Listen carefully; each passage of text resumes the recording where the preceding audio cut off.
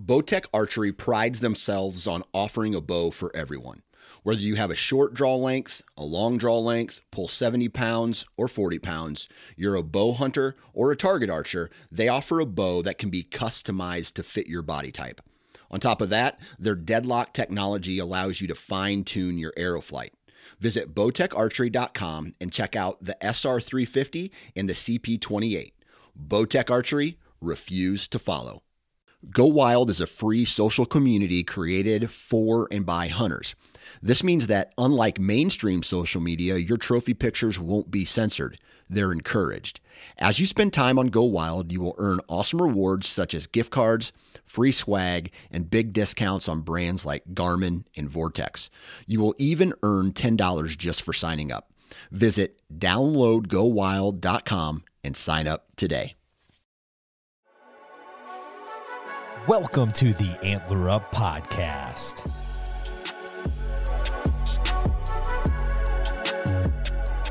Hey everyone, welcome back to another episode of the Antler Up Podcast.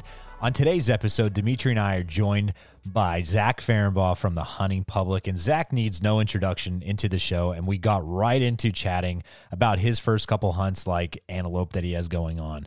This led into what he is/has been doing to prepare for this upcoming season. Then a topic I truly enjoy chatting about, and that is how scouting for whitetails has evolved over the last few seasons for him. And man, of course, there are a ton of examples that I believe not only is going to help me, but I think you could adapt as well for, obviously even this year and for years to come. This was a total blast of a podcast to record. I hope you really like it. Enjoy today's episode. Thanks for tuning in, and Antler Up. Before we get into this episode, I want to share with you a few discount codes that will help you save some money and get ready for this upcoming season. Black Rifle Coffee is a veteran-owned coffee company serving premium coffee to people who love America, and fall is upon us. There's no better way to get out there and fuel for a hunt than with some Black Rifle Coffee. Fuel your next adventure and purchase at blackriflecoffee.com and use code ANTLER at checkout to save 20% off your next purchase or your first coffee club subscription. Last year was a wild year for censorship for hunters and anglers. We partnered with social media platform Go Wild to combat mainstream social media censorship. Go Wild was built by outdoorsmen and women by hunters and anglers just like you. Go Wild is a free social community. Not only are your photos not censored, they're encouraged on Go Wild. And Go Wild gives you points for things like sharing your trophies, gear reviews, and inviting friends. As you earn points, you unlock awesome rewards too, such as gift cards, free swag, knives, huge discounts on brands like Garmin and Vortex, and so much more. Oh, and if you create a free account, you can unlock $10 just for trying it out. Visit and download gowild.com to get started. What's up, everybody? We're back. I have a special guest on the other line of our podcast this evening. We got Zach Fehrenbaugh from the Hunting Public. Zach, man, thanks for coming on the show, dude. Yeah, thanks for having me. Like I said, I'm just excited to be doing something different other than editing the same video I have been for too long. Well, you guys do a killer job. That video, the one that you were just talking about, you edited the first part of the early season scouting thing. Not only did I watch that 20-minute video, but I also listened to that podcast, and I listened to the part 2 already. So so when you drop this video, I'll still watch that just to I really like the way you drop the video scenarios to it.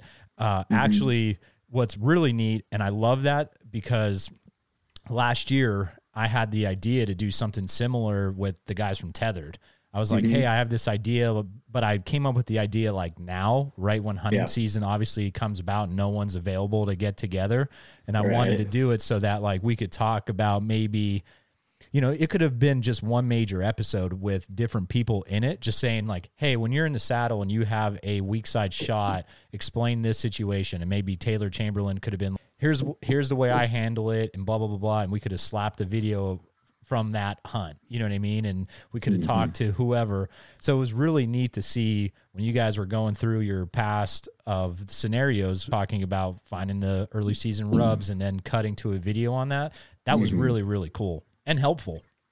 Yeah, I like that aspect of the podcast too. If you can like put a visual to it, like I find myself watching even stuff on YouTube, non-hunting related, that is just people sitting there talking. I'm like, why do I even like this? It's just people sitting there talking. But then if you can actually add like examples, you know, of what you're directly talking about, it's cool. And then I think it gives some perspective as to a little bit more, I guess, insight to what we were thinking in that exact moment when we saw that exact thing. And every situation's a little different. So it does a good job of kind of documenting that, I guess. Yeah, heck yeah, man. Well, let's start off right away with this weekend. So when this airs, it'll obviously be already past your antelope hunt and everything. So talk about what's going on for that, where you're heading and all that jazz. Well, I have like a general Montana pronghorn tag. I don't think it's anything fancy. I actually applied for it last year, didn't get it, and assumed I would. I had people, you know, like all my buddies that live in Montana are like, oh yeah, you'll get it for sure. And neither Ted or I got it last year. So I applied again this year, got it. And yeah, I'm just like excited to be a tag holder for pronghorn again. I filmed Grant last year. We had a blast. We had a little 3 video series from that week of hunting. And I mean, we just got whooped. We were hunting. We had a cool opportunity where I felt like we were hunting a lot of big bucks, and they were pretty damn smart. And this time around, I don't really know what to expect. I mean, I've been in the general vicinity before, but I was hunting turkeys, so it wasn't the same habitat that we'll be in. And I guess for like preparation, a couple things that I've done differently this year than what I've done in past years is actually put a 1-pin slider on my bow for the first time ever. And I was unsure about it for a lot of years.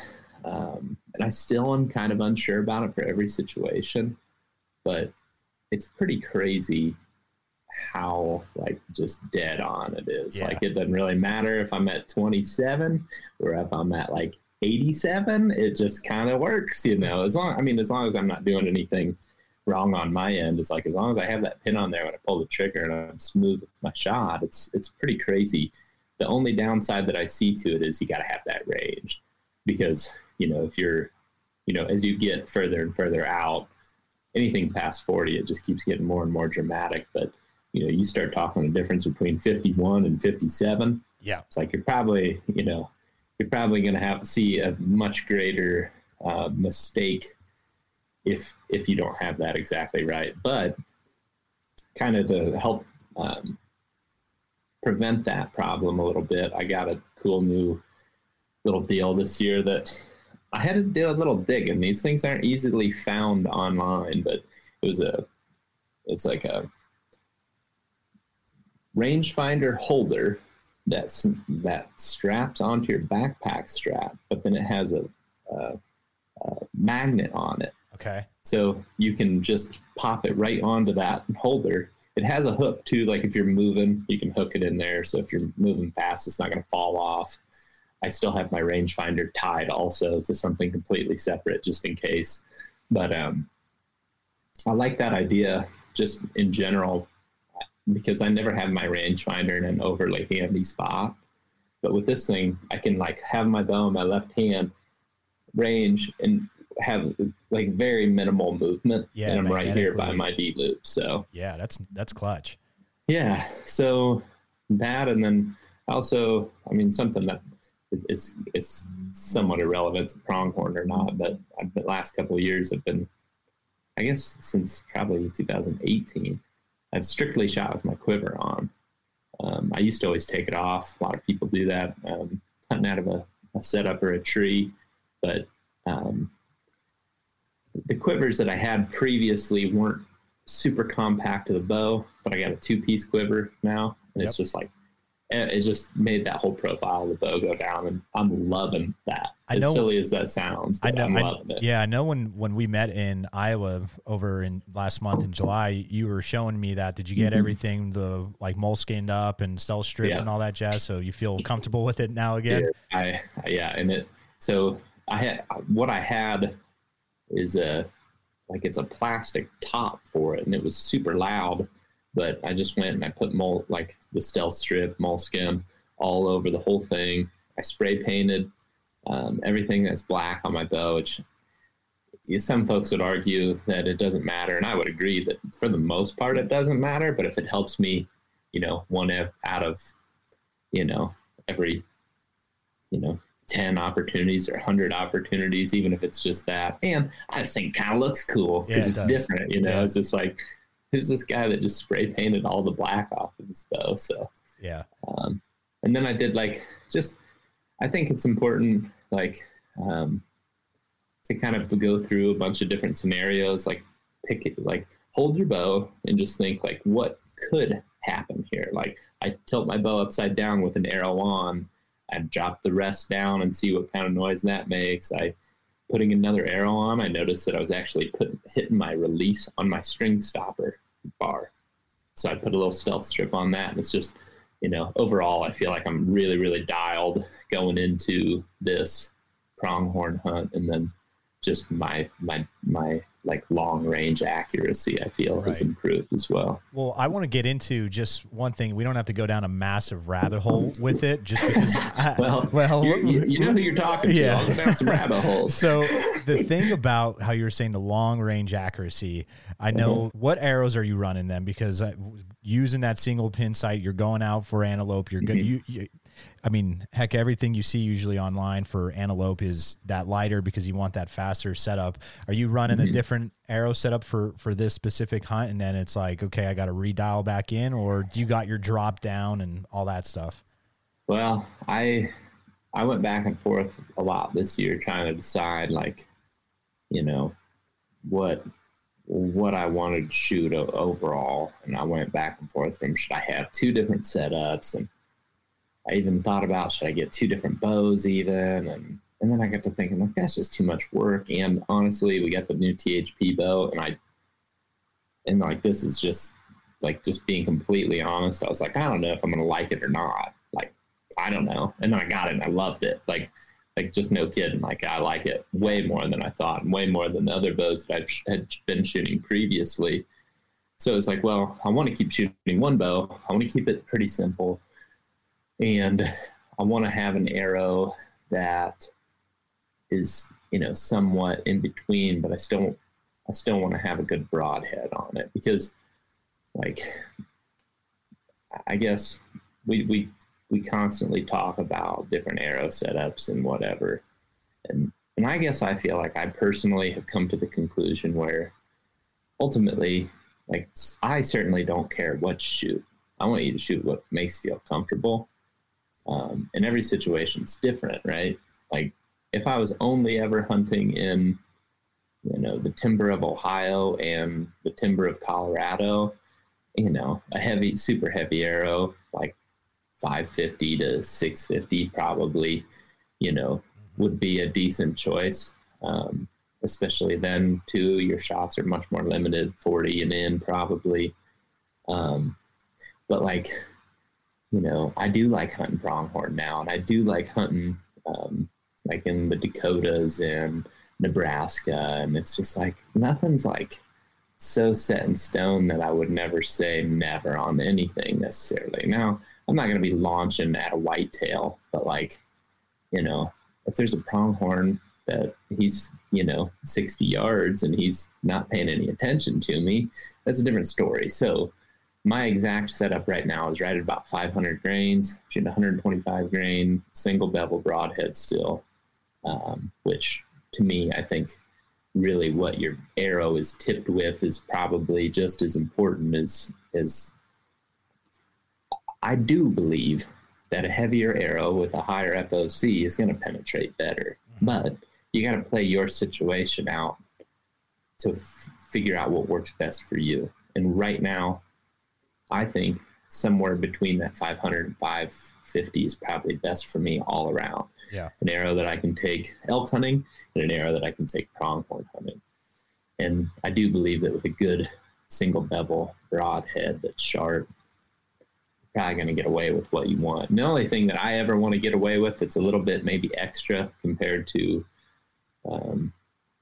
what I don't think I would have got away with before I shot a single bevel, was really close range on the ground with a whitetail, slightly quarter two. I don't want to worry about being this far off and hitting straight on that bone. Right. I guess I don't know. And I think probably every situation is going to be a little bit different, but I think inside a certain range, basically inside of 15 yards, if you put it right on that spot, I'm not really that worried about it. So, well, that's like Dimitri this year, like your arrow setup, I think is going to be dynamite for you. Like even like the missed opportunity that you had last year of not recovering or whatever like that. I think this year your overall setup is just going to be awesome, even with that fixed blade head on it. What do you have, Dimitri? So I'm running Easton Access, running about 460. Yeah, like 460, 465-ish, depending on like that arrow. But what's your draw? You're 29. 70 pounds. 70 pounds. So I don't for whitetail, and because you'll be here in PA and you're going to be going out in Ohio. So it's mainly whitetail. So I just think any position, his bow is just you're gonna hit hard with it. And then for like even my setup, 70 pound, I have a 27.5 inch draw, so I got the T-Rex syndrome going. My arrow setup is about like 472 ish, so kind of very similar to Dimitri, and again mainly whitetail. So I was running like a 515 for the last previous years and had no issues like at all with it. And it's not even that you had issues, Dimitri, with like your previous setup, but I just think that extra like 15 grains is gonna, for him, it's just gonna blow through no matter what kind of situation I think he could be in. Yeah. Yeah. And again, I think that it can be perceived like, we like believe that you're wrong if you're not shooting like the heaviest arrow ever. I feel like I went down a rabbit hole recently where I'm just like reading comments and there's just so like it's got so blown out of proportion where it's just like we're just trying to like have a conversation. And I think that I'm not sitting here saying either though that I think that things are not true. Yeah. Like I'll tell you right now, I think that if you're shooting a heavier arrow, I do firmly believe that. Like there's a guy that has dedicated an absurd amount of time to testing that, and that's the Dr. Ashby. Like he's certainly spent a bunch of time studying it on actual animals. I believe that what he believes is probably true. I just think that it's all relative to like what your situation is. So yeah, that's what I'm currently doing. Honestly, at the end of the day, what I just want to see everybody do is just throw away their mechanical broadheads. Yeah, I hear you. And that's what like we've had many discussions about it, he and I, about it, and we're gonna both run the Rec FX4, so it's like a 4-blade, and it looks. You've tested it already. I haven't had a chance to test it, and you've liked it, right? Yeah, it flies pretty true to fill point. The thing I like about it is we've talked about it on here before is the sharpening aspect, right? We're not big sharpening guys. We've never really done it before, so we would really stink at it. The fact that if I shoot an animal, I can just take that thing, twist that head off, replace the blades, and I'm good to go. If you want to use it over and over, obviously it's not the broadhead for you. You could probably resharpen those blades as long as you don't hit a rock or, they're not chipped or anything. But for the most part, I just want that easy, changeable broadhead that's, pretty functional and still going to work. Yeah. Mm-hmm. Yeah. And I went from like using a 3-blade to a 4-blade Slick Trick. I had like Thunderhead. Yep.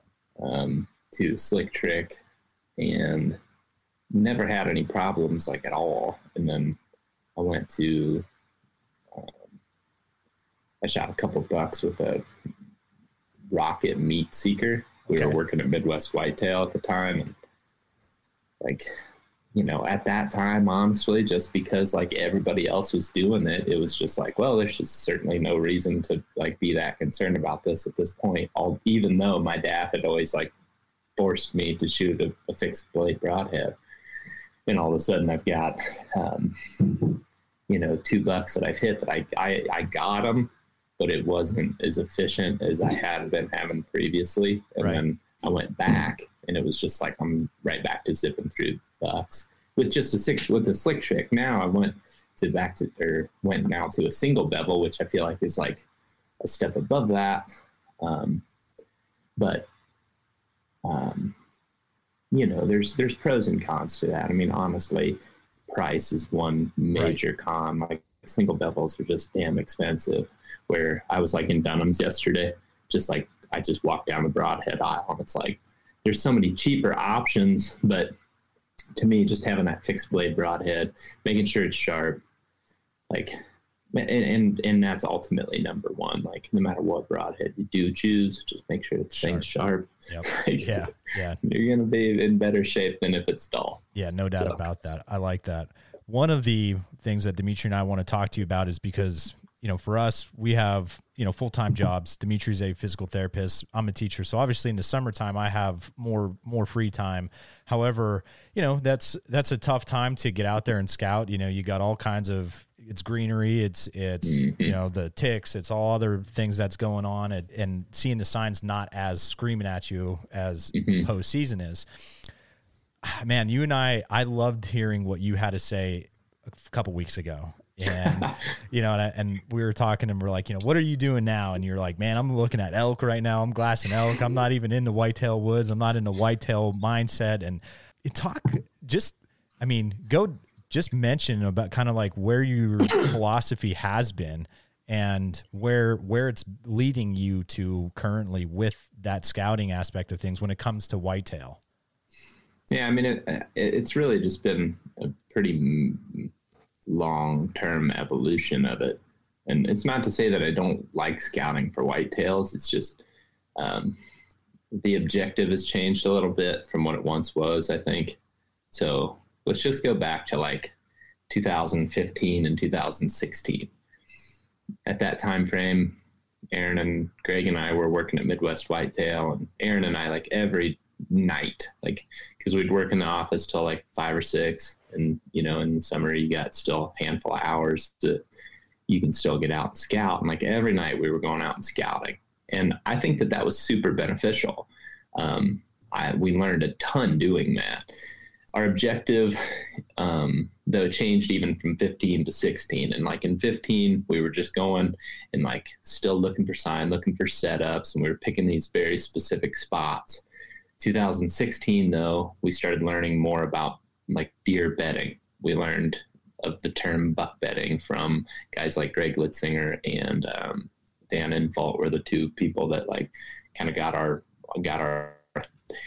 mind going on the buck bedding thing. So in 2016 summer, we just spent an insane amount of time just looking for beds, just getting reps looking for beds. And because of that, and because of like where we were able to do it, like Iowa it doesn't necessarily have the same hills that like, you know, the Eastern Appalachian region does, but it definitely has the same types of like shapes of ridges, I guess.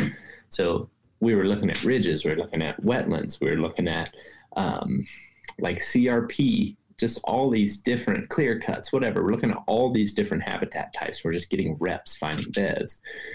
And that really helped us become better at like knowing how deer bed and where they have tendencies to bed in a variety of situations. And once we did that, it started to just continue like, and then also keep in mind too, we spend a bunch of time turkey hunting. So when we're turkey hunting, we're not necessarily scouting areas that we're going to go back and hunt, but you're always like, look at that rub, or look at that bed, or it's pretty cool that there's a scrape line. You look at your map and have a quick moment where you snap out of the turkey woods, think about what you could learn from this and where you could apply it in, you know, a real hunting situation in the future. And I think that that's one thing that's important to keep in mind that is happening to this day. But about, I don't know, probably 2017, that year, it started like the summer scouting started dropping off, and we were still spending more time in the winter scouting. But like as time has gone on, I feel like more and more, it's just, I'm not super interested in specifics at all. Like, I really don't care about anything that's real specific. And I think you definitely are, like, in some situations are hurting yourself if you are looking into too much of a specific. It's important to go see how deer are using an area and get eyes on a spot. But like, if you're trying to find a tree or like a little spot on the ground that you're going to tuck into and set up, and you're like dead set that that's where you're going, and then opening day comes around and you go to, your list of spots, then in my opinion, you just go in there and you get set up and you don't, that's the extent of it. To me, you're just limiting yourself. And you could be wasting time in a spot that's not hot right now. So go back to those years of like 2015, 2016. We were finding all these really specific things in the off season. And I just like, I'll never forget those feelings that I'd have where I'd be like, dude, there's no way this spot's not just going to be kick ass once I go in there on late October day, whatever, or mid-November day, whatever. And then I'd go in there and wouldn't see anything. And like, this is the spot that I've been thinking about for like 5 months or whatever. I'd maybe found it in February. And now I've been thinking about it all summer. And like, it's just so many times that would happen. Yeah. Yeah.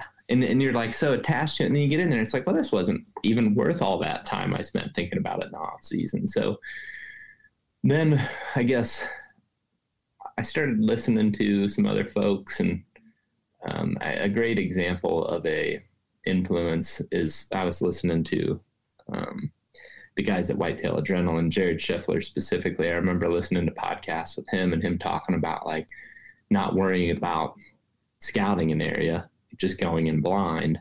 And I had started to adopt, as this is happening, I'm also like starting to adopt that new style of not just mobile hunting, but like mobile hunting, we're like really moving around.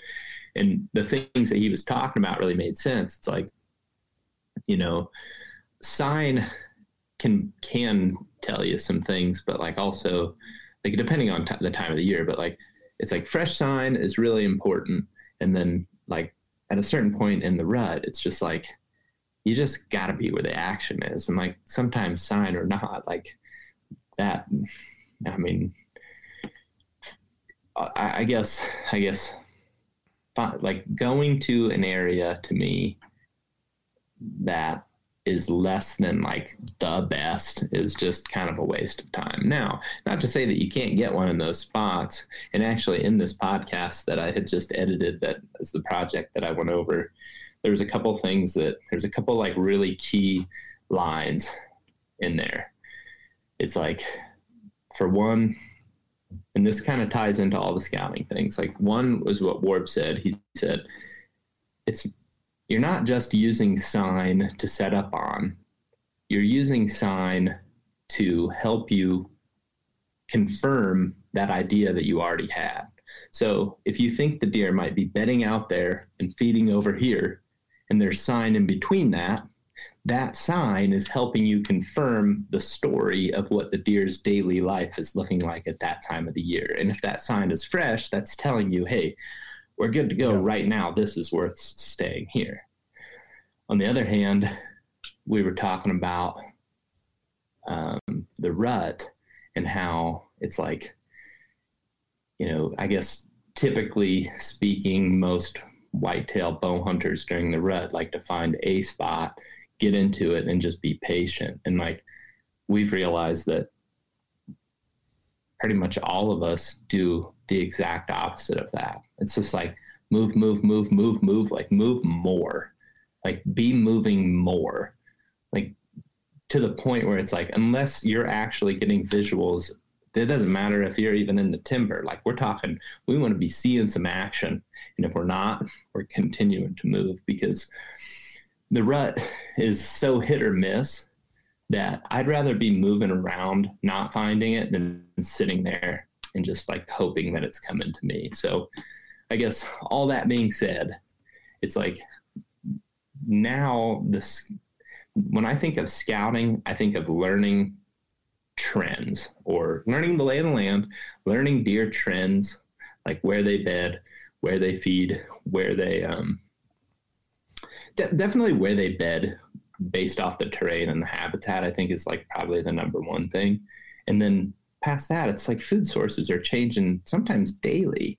They may go to one oak tree that's dropping acorns in October, clean those up, and then go to another one that's, several hundred yards away. So I just think, to me, yeah, that's kind of more what scouting looks like for me these days. And while that's done, on maybe a weekend during the winter, maybe a couple days during the summer, and mostly just during turkey season when I take that extra minute to try to learn a lesson from what I'm seeing on the ground. So, yeah, I can continue to elaborate or, well, and I think that's what a lot of people make a mistake in the early season, right? You see that a lot where, I even think about it myself. We've all done this several times where, you get your trail cameras out there in the summertime and, maybe you've scouted that area in March or April and you know exactly where the bedding is and you have a pretty good idea, especially like where we hunt in the big woods, we don't have the ag fields or, so you have a general idea of where that food sources are coming from. So you have an idea still where that transition line is taking place. So you get your camera in there, you get your inventory, you're seeing these nice bucks, you get all excited for the season. You kind of like exactly what you said, Zach, you kind of pick out a tree like, oh man, this is going to be good. And you get excited and maybe they're still in velvet. You go pull that last September trail camera inventory and they're still in there. And then what do most people do is they back out for a month until the season comes, right? That's what everyone tells you to do. Don't go in there. But then, they go hardhorn, their patterns change, they move, and then maybe they're still in that area, but they're, maybe over they're the next ridge. Yes. Or maybe right. They're just moving in a different, transition to that food source, just taking a different route. I found that with like a buck we were hunting is he was just taking he was there. I knew exactly where he's bedding. I knew exactly where he wanted to go, but I could never get where his direct route was once the season started. And I kind of started piecing it together. It took me a couple years of just doing that scouting during the season to figure out where that change of route took place. But then you go in there in the first couple weeks and that's exactly what a lot of people do. October lull, right? From some people say from the beginning of the season until the rut starts that there's no deer. Well, they're just taking a different route than what you've been scouting. And then you kind of stuck there not seeing anything for a whole month. Yeah. And I mean, I think in some situations it can be easier to find them early season, depending on what time of the year your season starts. But the one issue that you'll run into no matter where you go is like if you're reading rub sign, for example, it's like the more time that goes on in October, like the more rubs just start popping up and have been there potentially from September 1st, give or take a couple of days until present day. And it might be October 24th.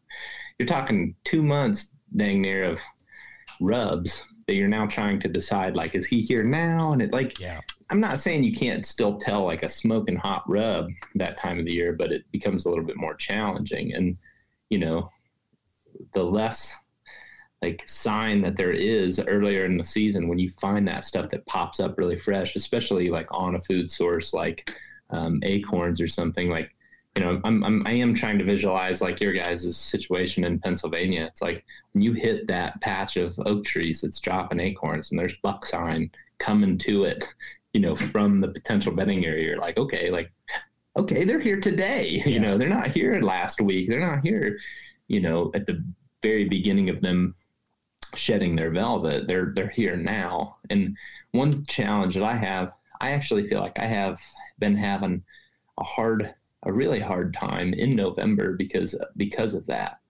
It's like I hit these times where I'm just like, okay, there's sign, but it's like, I mean, he's probably just gone now. It's like I'm behind him. Like I want to see him. I want to have him here right now. I want to hear him crashing up the ridge, chasing a doe or something that's like saying, okay, he's actually there right now. And I feel like you have a better chance of finding that sign that's telling you he's here right now and earlier in the season. But then as it gets later and later, there's just more stuff to read.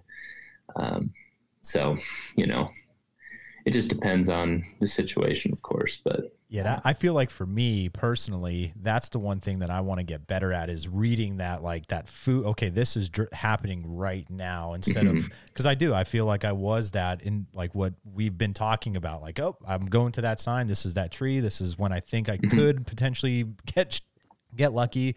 And I don't know. I think like the more we've been talking, and I feel as confident as ever as as a hunter sitting here today on, you know, August 18th than I've ever felt. And I feel like the light bulb's finally going off and things are finally clicking a little bit. And I'm just as eager as I am every year, but I just feel like, you know, just the success that Dimitri's had and we've had collectively just together. And I don't know, I'm really excited to get into woods this year because we found new areas that, like, again, like you were saying, we've been talking about that we could learn from and see, okay, hey, this is when it's going to be hot. And if it's not, don't be married to it. We know we could just continue to go.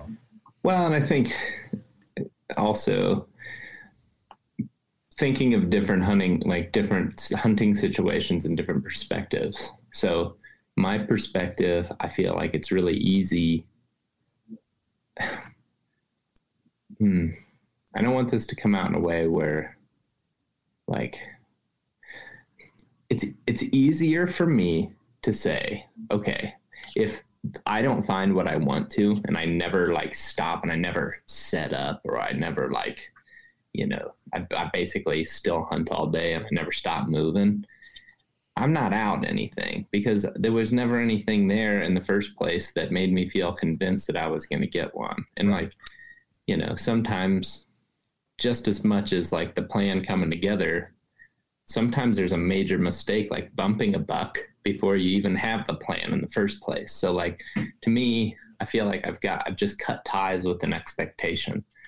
And I feel like it is easy. And I will say it was easy for me to get to that point, maybe more than somebody who can only hunt like weekends in October and then, you know, maybe a week or two or even 3 in November. But like, you know, if I can just keep going day in and day out in October, it's easy for me to say, you know, there's no point in me, you know, stopping here, because honestly, if I stop here, I'm probably not going to see anything anyway. So I'll just keep moving and maybe I'll learn something. Maybe I'll spook something. And then as much as like that's the worst thing ever, it's actually worked in a way of us killing bucks a lot. Yeah. So I think it's almost like you have to try really hard to cut ties with an expectation of like, I hope something comes by, or like you want to set up, in my opinion, to where you're like, I know something's coming by. Yep. And, you know, this spot is good enough. And, you know, you really aren't out anything if you never put that stand up, or you never like plop your butt on a log and say like, I hope he's coming right down this trail. You're not out anything. Like if you learn how to still hunt, you're always hunting, even when you're scouting, right? You have these spots that you're going to go check out. If they're hot, then you pump the brakes. If they're not, then you keep the hammer down and keep trying to find more stuff. Cause like, again, you never know. And you're like, should I stop here? It doesn't really look that good. But then you make that decision to go a little bit further and boom, there's all the sign. You're like, oh, well, here they are. I'm glad I kept going. Or, you know, or you spot one up and moving on his feet and you're on your feet and now you got a stalk on your hands, which is the ideal situation, if you ask me. Yeah. Well, and then I think a lot of people that especially followed the hunting public, the last couple years, really got the idea of picking up on that fresh sign. And that's, I know I did. And that's really where I learned a lot of that, trying to find that fresh sign, the hot sign, where that deer is transitioning to, but I think you guys really nailed it in the first part of the video of saying, when is the sign enough to set up on, right? Because, you always had the question, well, you're out in the woods, you're like, well, there's a couple rubs there, is those nighttime rubs, is, maybe that's when he was coming back in the morning, there's one little scrape and one little rub, is that enough should I be setting up here or should I be diving in, because you just never know. And sometimes you find, 8 to 10 rubs and you're like, wow, this is really good sign. And then it's a cold front and the wind's perfect and you set up and it's like, nothing. Right. Yeah. And,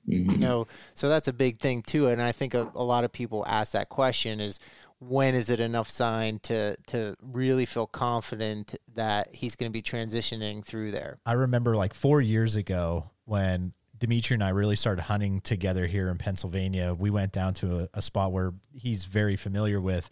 And it came up on like a memory on my phone, just like a random date.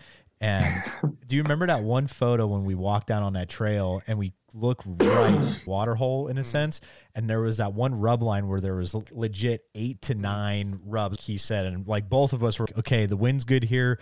I'll go here. He went here. And it was like, again, like nothing. What's going on? I mean, again, this was many years ago, but that is like, you learn like, okay, I need to go find that hot sign. You found it. Now, like how Dimitri just said, when that comes, okay, this is good enough for me to set up. And you know what I mean? I feel like what you guys have done in this last episode really kind of confirmed a lot for me and for other people, where it's okay, like how you said Warb was what you were visualizing and what you were kind of thinking was happening is confirmed. And then that's go.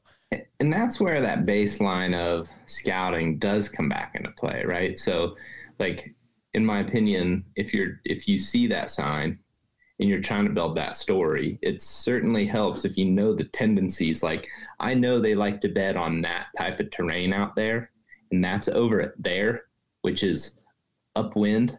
I'm downwind of that spot.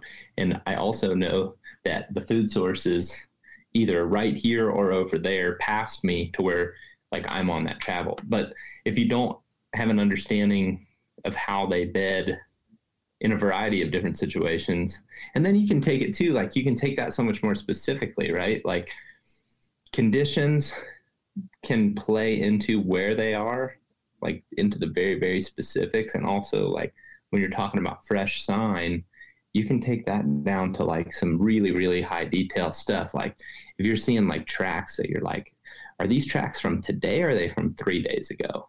Because in some situations that is going to make a difference. Now, if you look at a spot that like what everybody wants to see and what you do find probably like once or twice in a season is you find that spot where like you find a trail and there's the buck sign, there's some old stuff, there's some like brand new stuff.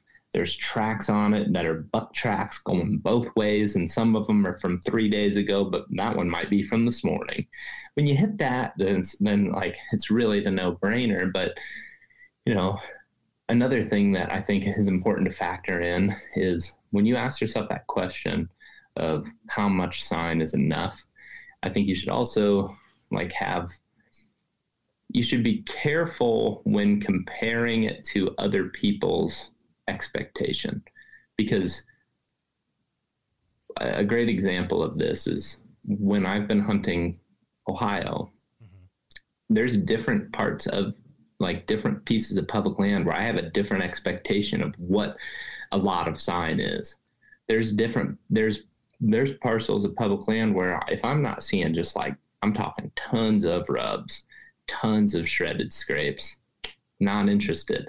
But there's parts of that state where if I find like a rub that's been laid down in the last month, I'm like, okay, we're talking about something here, where like it really does vary that much just based off of like county, from one section to the next, your expectation, I think, of what a lot of sign, because a buck that I killed with my friend Ben, that the amount of sign that was there was like truly bare minimum compared to what I would ever look for back when I hunted Iowa, or when I'm filming my friends in Iowa, or if I was in Wisconsin, or if I was in Minnesota or whatever, or honestly, even Pennsylvania.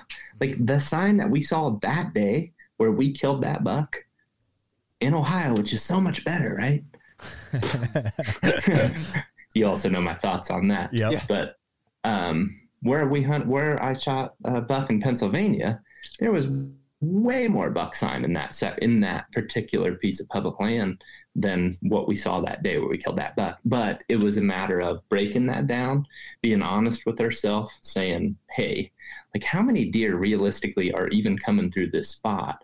Is a handful of rubs enough? And this fresh feeding sign is definitely enough. So again, every situation, it's going to be different. And I think like how much sign you're expecting is just going to vary based off your deer density too. That's dynamite. Yeah, because I even remember the example I think of even is off of your video. I think it was 2 years ago on opening day of Iowa when Ted shot his buck. But thinking about Aaron, when he went into his spot, I remember, and I don't remember exactly, but he was not far from the parking area, and he found just a couple small scrapes and right on the trail.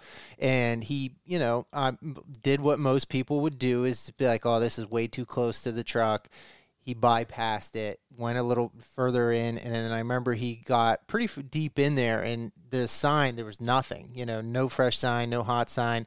I think he saw a couple, if I remember correctly, a couple bedded does, and he didn't want to push any deeper.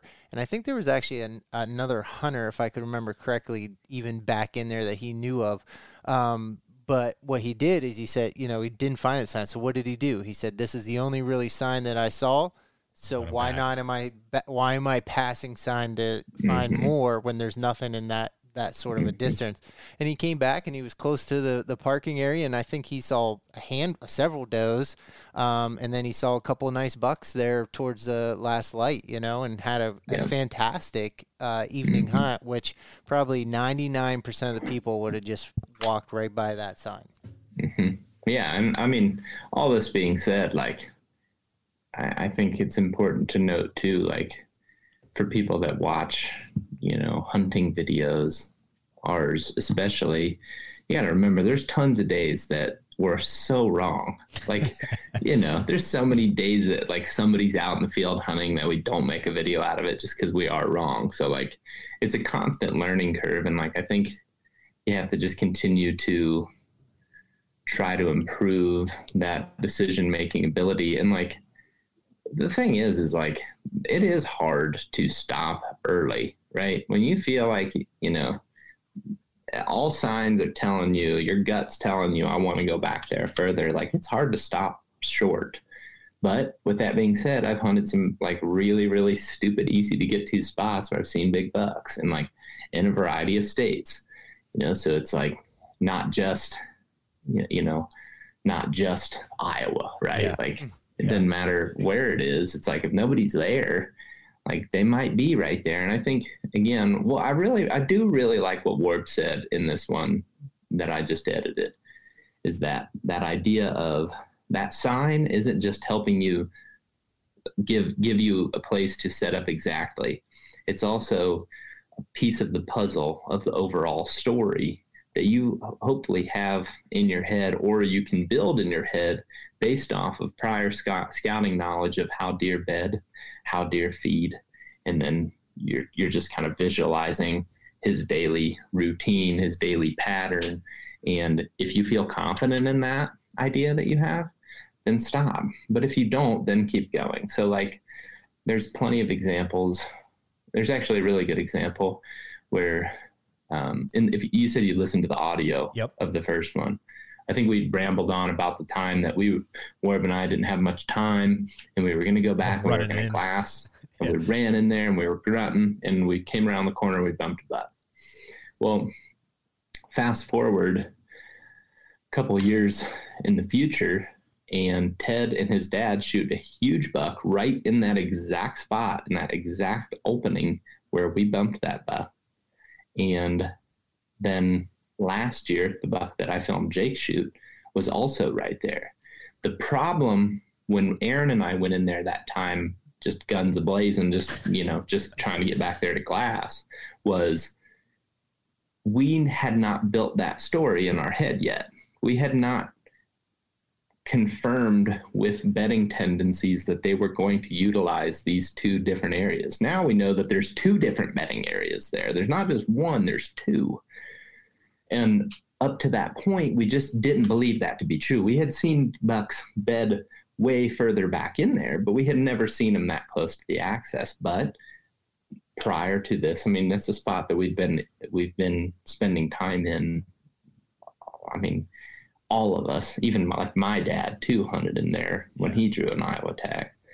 We've all been in there. We all have all this long list of experiences. And generally speaking, the back of that piece is really, the furthest from the road is the best. But they clearly sometimes use that stuff up closer too. And that probably all just depends on different food sources and different conditions and hunting pressure, right? So, once you have that story in your head and you can visualize, what they might be doing in that area, it's really going to help, and just going to help you have confidence to stay there and not worry, because it also isn't, I also don't think it's good to set up on a spot that you don't feel confident in, even if the sign's there, because then you're going to be looking at your phone, looking at the wind for the next day. Oh, what am I going to do tomorrow? And then all of a sudden you're like, oh, there he is. He's right here. Yep. So I keep, when you're just talking, I'm thinking of your neighbor, just that smoke that pulled an inner Zach on the ground and shot him. What did he say? Like 11 yards or something. Mm-hmm. Yep. I just think because he was how far away from that parking lot? No, I mean, he was probably 100 yards less, maybe. Yeah. It's just, and that was a buck. Yeah. Like, he's a doozy. Like he was King Tut probably around this area. So do you think he was just like watching the access or like monitoring that in a way that, or do you think he was just there for other other circumstances? You mean the deer or the guy? The deer. I think that was just like, it was the beginning. Oh, it was probably, it was early October. No, I think it was in November. It was in so it was probably somewhere between the 6th and the 10th. So it was kind of that cruising rut phase. It was extremely hot those couple days that year. It was 2 years ago. Probably in the 70s. I mean, and was that November of 2020? Yeah. Brutal, dude. Yeah. First 10 days I was in Ohio. That was like probably some of my least favorite weather conditions, like consistent weather conditions that I've ever hunted. I hated that, dude. Yeah. It was not fun. No. Yeah, and it's just a huge clear cut, which is really close to the road. And I just think that he was in there, and it was just a day he was cruising through, and that guy just happened to pick the right tree at the right time. Yeah, but wasn't he on the ground? Yep, he just plopped, kind of turkey style against a tree with his crossbow, and here's this huge point blank. Yep. Yeah. The one thing though too that I think happens, like especially in heavily pressured areas, is, and you'll hear it talked about in various locations, I guess, but like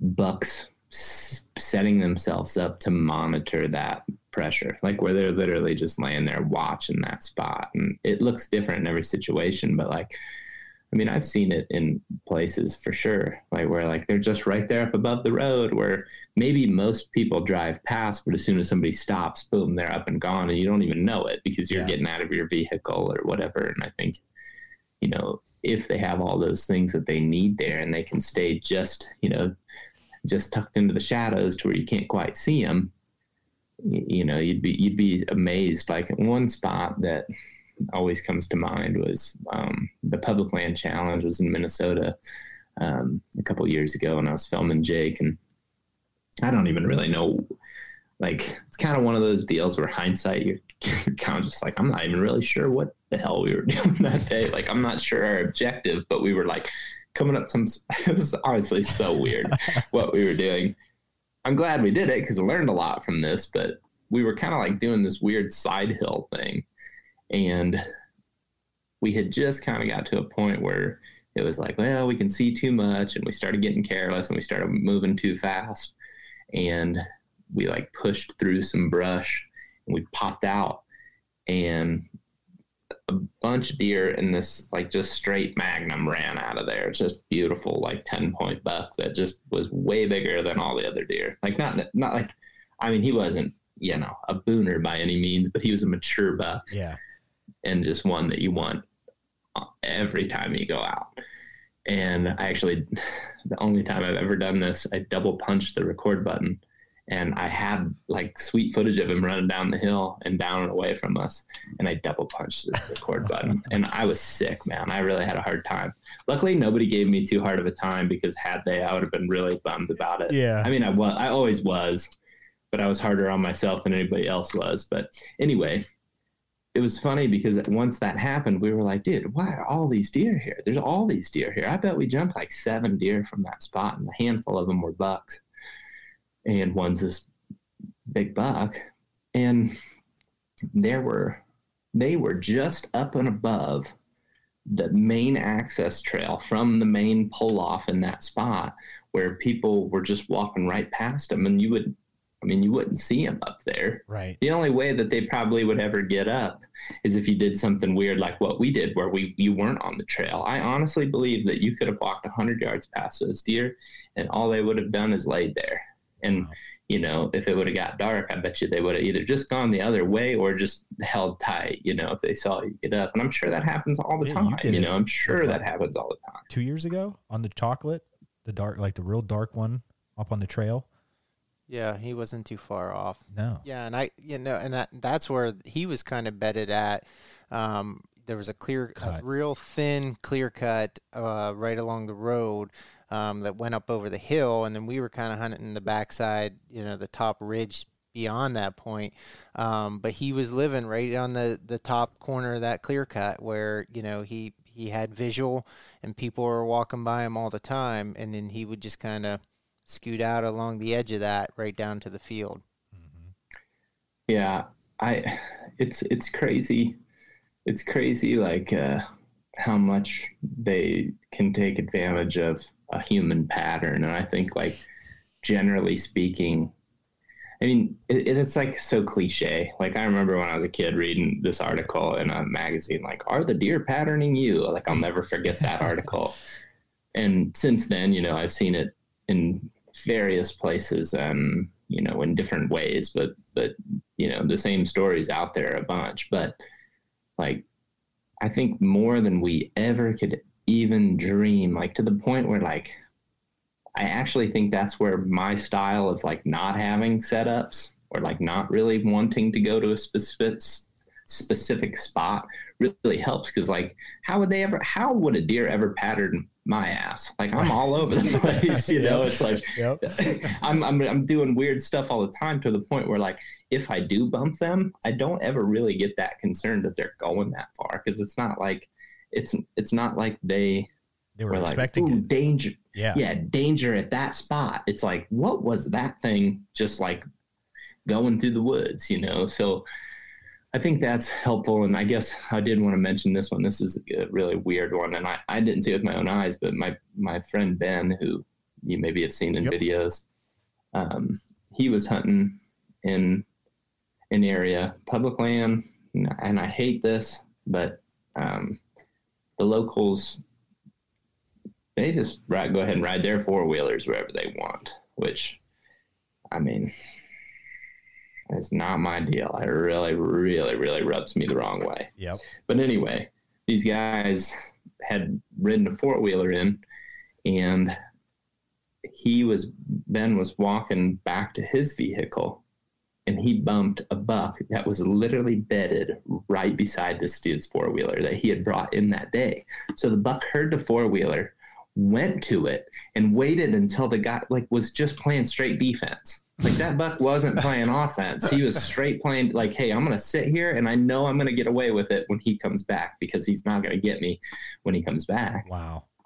That's something. Yeah. And he said, and it was a big one. Like, it was a no doubt shooter. Like, he made a big deal of it. Yeah. And that's one where, like, the buck straight up was only there to confirm that he was safe, because the guy's going to spook him off that spot. Well, it ended up being Ben, but yeah, but still, it's like, that's pretty weird. That's a weird one. Yeah. That's one that makes you, like, really think, like, okay, so that buck heard that 4-wheeler come in and then went to it. That's something. Yep.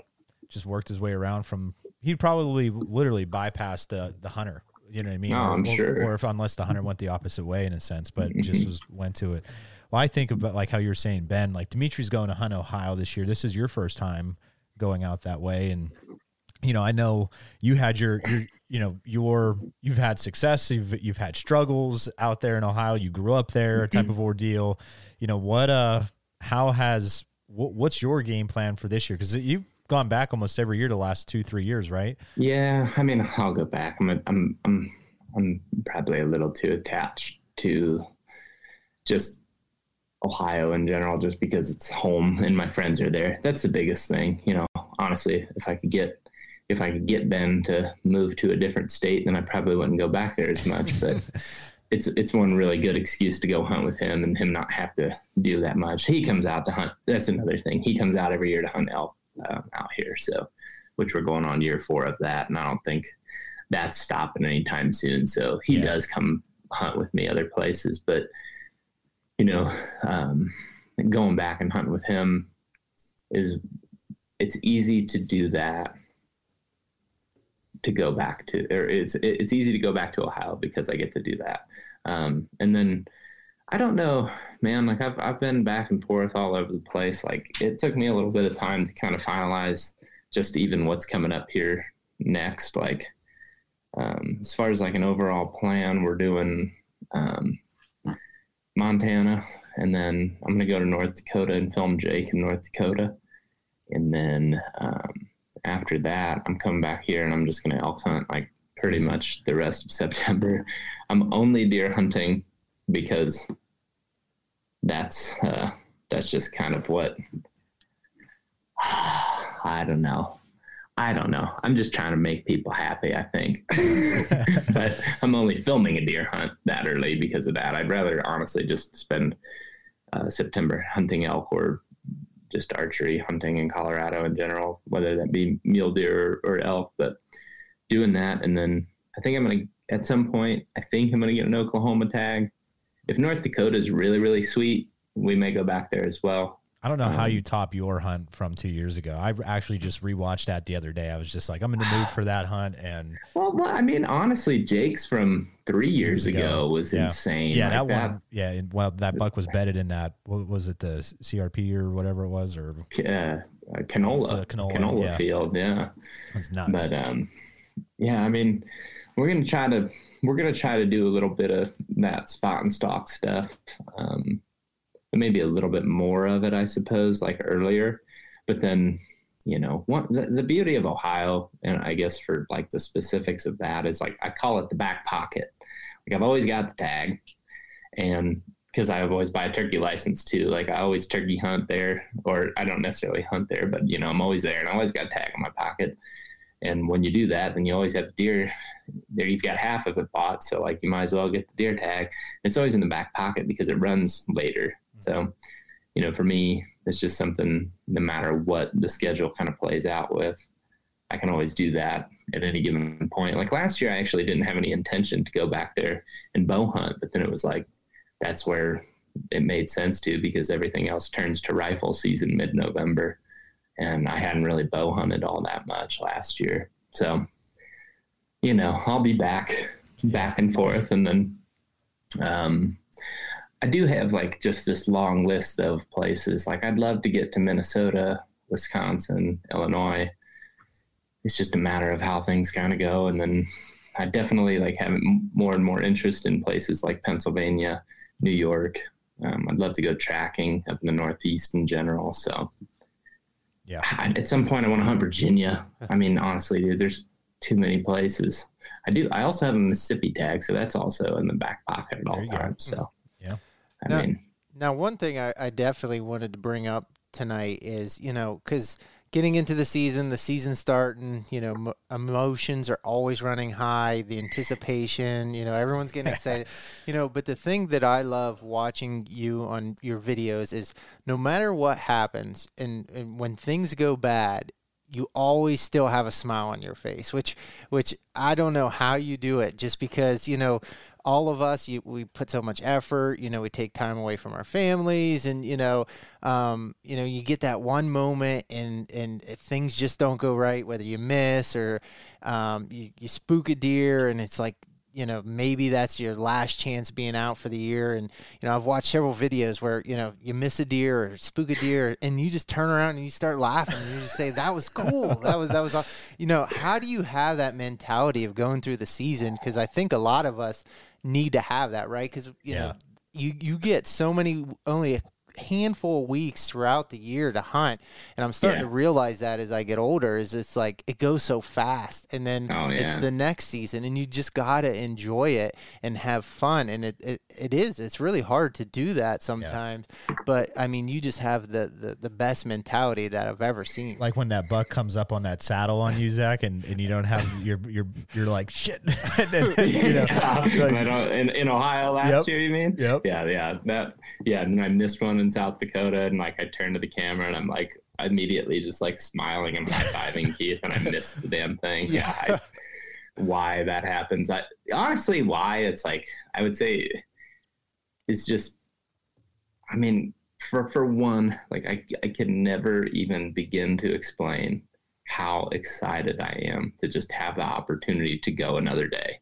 So at the end of the day, it's like, hey, I'm doing what I love. There's no more like at peace with the world that I could ever be than when I'm out there hunting. So, that in itself is an easy way to stay positive. And then like, every mistake is just an experience that makes you better the next time. So, from those failures, you actually are gaining, in my opinion, you're becoming much better in the long run if you have more failures. So like, if something really cool happens, there's two things that, like, one, that this doesn't mean that anything for everybody, but it's like, dude, we probably just got some pretty sick footage that we're going to be able to watch for forever, and we're going to make a video out of it. And two, like, you're just building an experience. Like, you're just adding another experience to the list, and good or bad, it's just part of that growth, as a hunter. And like, to me, what I view, when I think of like somebody who's really, really good at hunting, it's not anything about how many big bucks they've shot or how many bucks they've shot doing this or how many bucks they've shot here, or, they hunt in Iowa versus, Pennsylvania or Michigan. It's like, it's not about that. It's about like what you are willing to learn, and like what, how many experiences you have. And ultimately, like, that to me is bigger than just doing, one thing or consistently like shooting a buck in one spot or whatever. It's just like, it's why I like elk hunting, right? Yeah. It's like, I don't want to just be a whitetail hunter, like, I don't know if like everybody knows that about me. Like, I don't want to just, like, people think of THP and just be like, oh yeah, this guy's just deer hunt. Like, no, like I want to like have a long list of experiences, and that's why I like turkey hunting. Like, that's why I like, really any form of hunting, you can learn from that, and it just is going to make you better in the long run, man. And like, those mistakes, as much as they burn sometimes, and don't get me wrong too, there's plenty of times where the times that I struggle the most and probably am like the lowest is when I'm not getting those experiences, when it's just day in, day out of just nothing. That is a time where I would say, I don't want to say I get down. It's just that I get like fired up. I get more motivated. I get frustrated, and I have more of like an edge to it, where it's like, I guess that's where like the competitive comes out, where it's not competitive against anybody except for me and that big buck, man. Like, I lose myself in hunting season. Well, I forget that the world exists. Yep. Well, I love the fact that I don't mean to kind of sound like a homer or continue to bring up things, but you guys just dropped that video like 2 weeks ago, whatever, where you, Jake, and Ted talked about the struggles last year where you guys had in that mentality. Because I mean, you guys are doing it from August until January, even in February at times. And then, you have a month or two off and you're getting after it for turkey season, like where Dimitri and I, you know, he's going to Ohio, obviously, but it's only going to be for what, five days in a sense. And I'm planning on Pennsylvania at the moment, and possibly Kentucky with some tether guys, like sometime, hopefully. And, you know, it's very easy to get down because I might only have a Friday, Saturday, or if I'm lucky, a Friday, Saturday, Monday type of ordeal. And yeah, it's like you're putting in that effort, and it's like, shit, this is it. And, you know, it beats you up, like, you know, so I love that mentality thing, being a teacher, being that health and PE side of things, and seeing the struggles that some people go through and how do they overcome that. It's really important. And I feel like, I know you played sports your whole life growing up, and for me, and Dimitri has as well, I feel like that has helped. Because like you said, when I have had plenty of mistakes in the field, that to me, not only do I learn, it's an experience, but like it also makes me want to get better and get back out there to do it. Yeah. And I think that, like, I mean, to be honest, the people, like, it's the same negative mentality that like everybody had the teammate that's just like, dude, like, you have got to get over this. Like, why are you moping right now? Right. Like, it always drove me crazy if, like, we were getting beat and whatever it was, and you look over and somebody's moping. It's like, yo, it's not over yet. Like, you know, let's go. It's like, if you start quitting, then you've lost, then you certainly have lost. Right. It's the same thing goes in hunting. It's just like, if you start moping constantly and you're like, just keep doing the same things, you're going to keep making the same mistakes. And I think that, you know, just trying to find that mentality, and you can get out of that too. Like, that's the thing. I think sometimes it's just like, some people think that they are like living with this bad luck or this curse. And it's just like, you are the curse.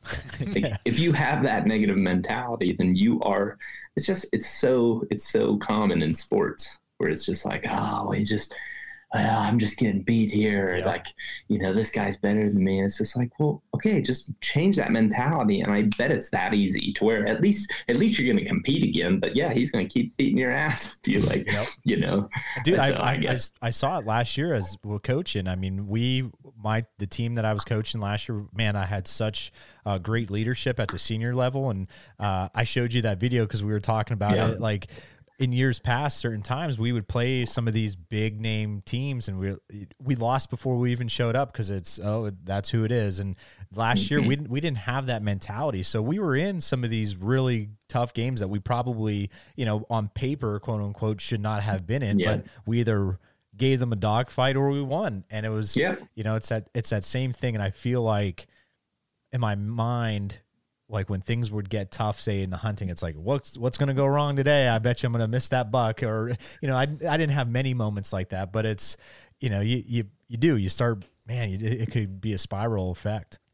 Yeah. Yeah. And I think that, I mean, just being conscious of like what your mentality is, like just have a little self-check every once in a while of like, am I pouting around, or am I having fun? And honestly, a lot of times with hunting, to me, it's just like, just make sure you're having fun, because if you're not having fun, then it's easy to mope, and then it's easy to make mistakes. And like, you know, whether it may not even be something where you're like on purpose pouting, you're just like, I don't know. If you're not having fun, then like, well, then what's the point? So I guess just to me, focusing on fun and it's it's easy. Like I said, when you first asked the question of like, how do you stay so positive? It's just like, well, it's just the most fun, right? And like, you know, to wake up and know that you're just like potentially going to be in the game with a buck bull or a tom or whatever it is, like, it's pretty cool. It's pretty fun. Yeah.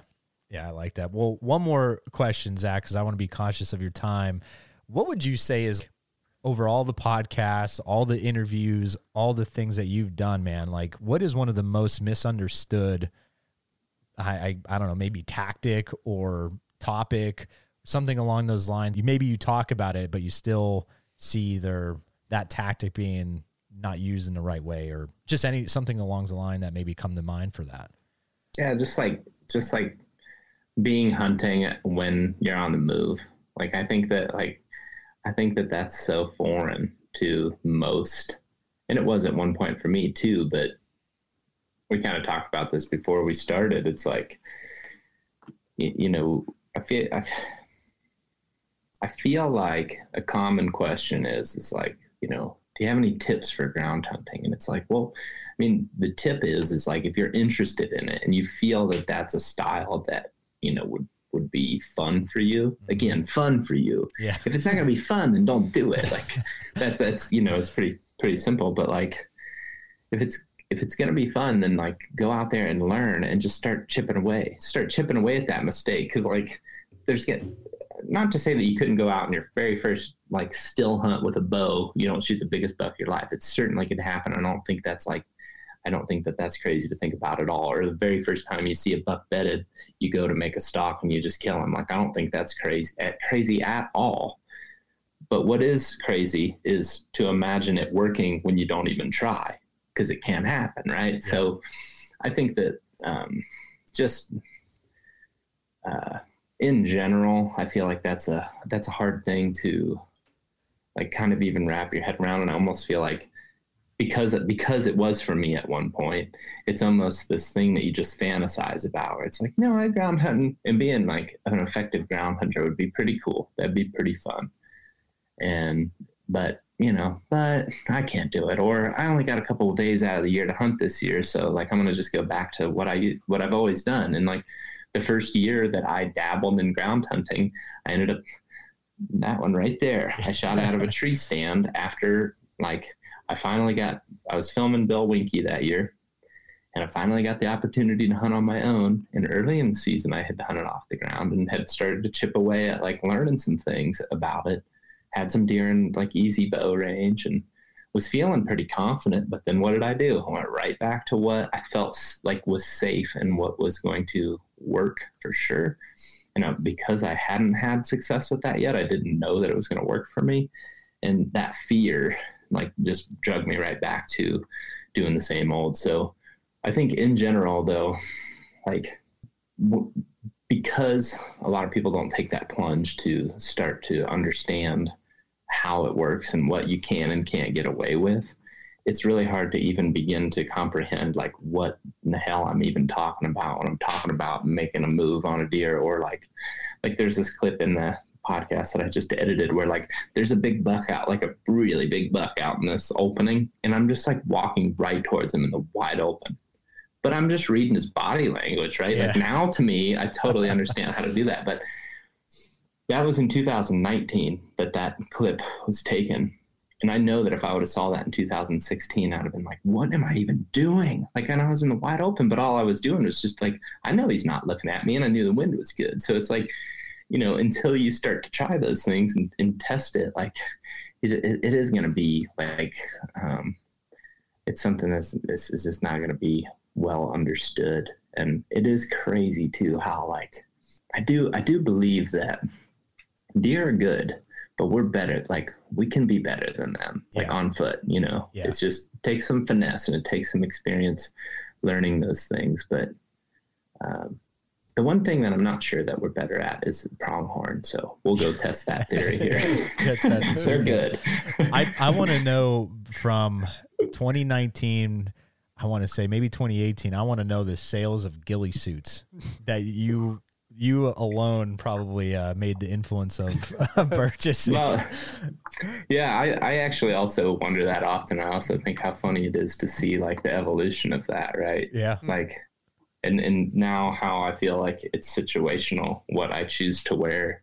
Like if I'm out in the plains, like I'll just wear a straight up solid color and I don't worry about it. Cause when you look across the plains, it's generally a pretty solid color. So like wearing a dark camo isn't that important to me, or sometimes not even like a good thing. But now like I have a leafy suit, and that's like the extent of what I'll wear, because the old ghillie suit that I used to wear, while it was sweet, like for concealment, and like if you want to set up like for example, if you're somebody that's like, I don't like heights, or you have an injury that prevents you from climbing, or whatever your reason is that you don't want to be into a tree, but you also don't want to still hunt. Maybe you want to still hunt a little bit, but ultimately you'd like to set up more than moving around as much as I like to. If that's the case, then I do think a ghillie suit is a good thing to have. And, you know, maybe you put it in a pack or something or whatever it may be. But for concealment, a full-on ghillie suit is the best thing for that. But like, I ended up, you know, a lot of times finding myself putting that thing on and then just like making a stalk or just like moving in general and just feeling snagged or hot or uncomfortable. And I just kind of stopped using it and faded away from using that. But then as I started going back into a timber setting, I started noticing like how much certain things show up with different lighting. Like if you got a real gray lighting, like the sky's overcast. And a great example, last year I was with Roy and we were on that hunt in Ohio and we were sneaking down a logging road and it was real gray. And we both had the same stuff on, like literally the same exact things. We had First Light pants on with a leafy suit on top and a camo hat. And I looked back at Roy and I was like, dude, from toe to about right here, you know, on your neck, you look perfect. Like you could be in the wide open and I don't know that a deer would see you, but your face is like the sun right now. You know, it's like, it is glowing. Yeah. We went, and that day I went home and bought off Amazon, like I still have a bunch of them, 5 things of face paint, and we just started painting up. And when we did that, it just like, you know, again, I'm not saying that it's totally necessary, but in that situation where you're dealing with like contrasting light and stuff, it's like if it helps you give you one extra second, it might be the difference between a shot and not. And you could definitely make the same argument about like scent control, right? Which I don't practice any of, but like when it comes to camouflage and concealment, it's like, I think, you know, you just kind of have to play that surrounding and that condition and that, you know, that vegetation type, like grassy, like pronghorn hunting is a great example. Like if you're wearing real dark camo, you're going to look like you're going to stick out. You're going to contrast that like tan grass that is kind of across the plain. So just kind of match your surroundings in that. Do you prefer front or like back cover when you're getting in on the move on them? I would prefer like a front cover for sure.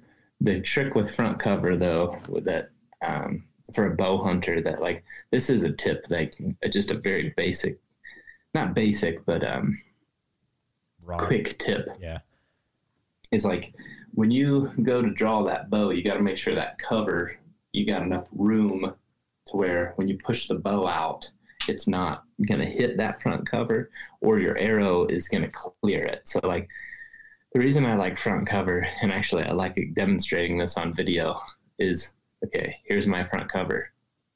It's like, can you hardly see me right there? Right. You know, just my eyes sticking up. And then you can read a deer's antlers. You can read his body language. Great couple examples would be North Dakota buck, which you had brought up earlier. That buck had us pinned. I mean, he was looking right at us, but Jake wasn't moving. And I needed to move because I obviously had to get in a position to shoot. But in that situation, I was tucked down to where that grass was between me and him. And I always take it to where like the grass is phased out right where like I can't see his eyes, but I can see his antlers.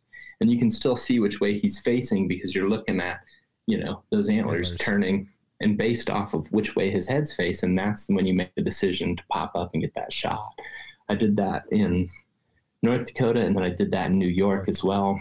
That buck in New York was he was pinned on me too, but I just let him work back into the grass, and he was trying to, I don't know if he was trying to circle downwind of me or the doe that he had stupidly left. He shouldn't have done that because it's what killed him.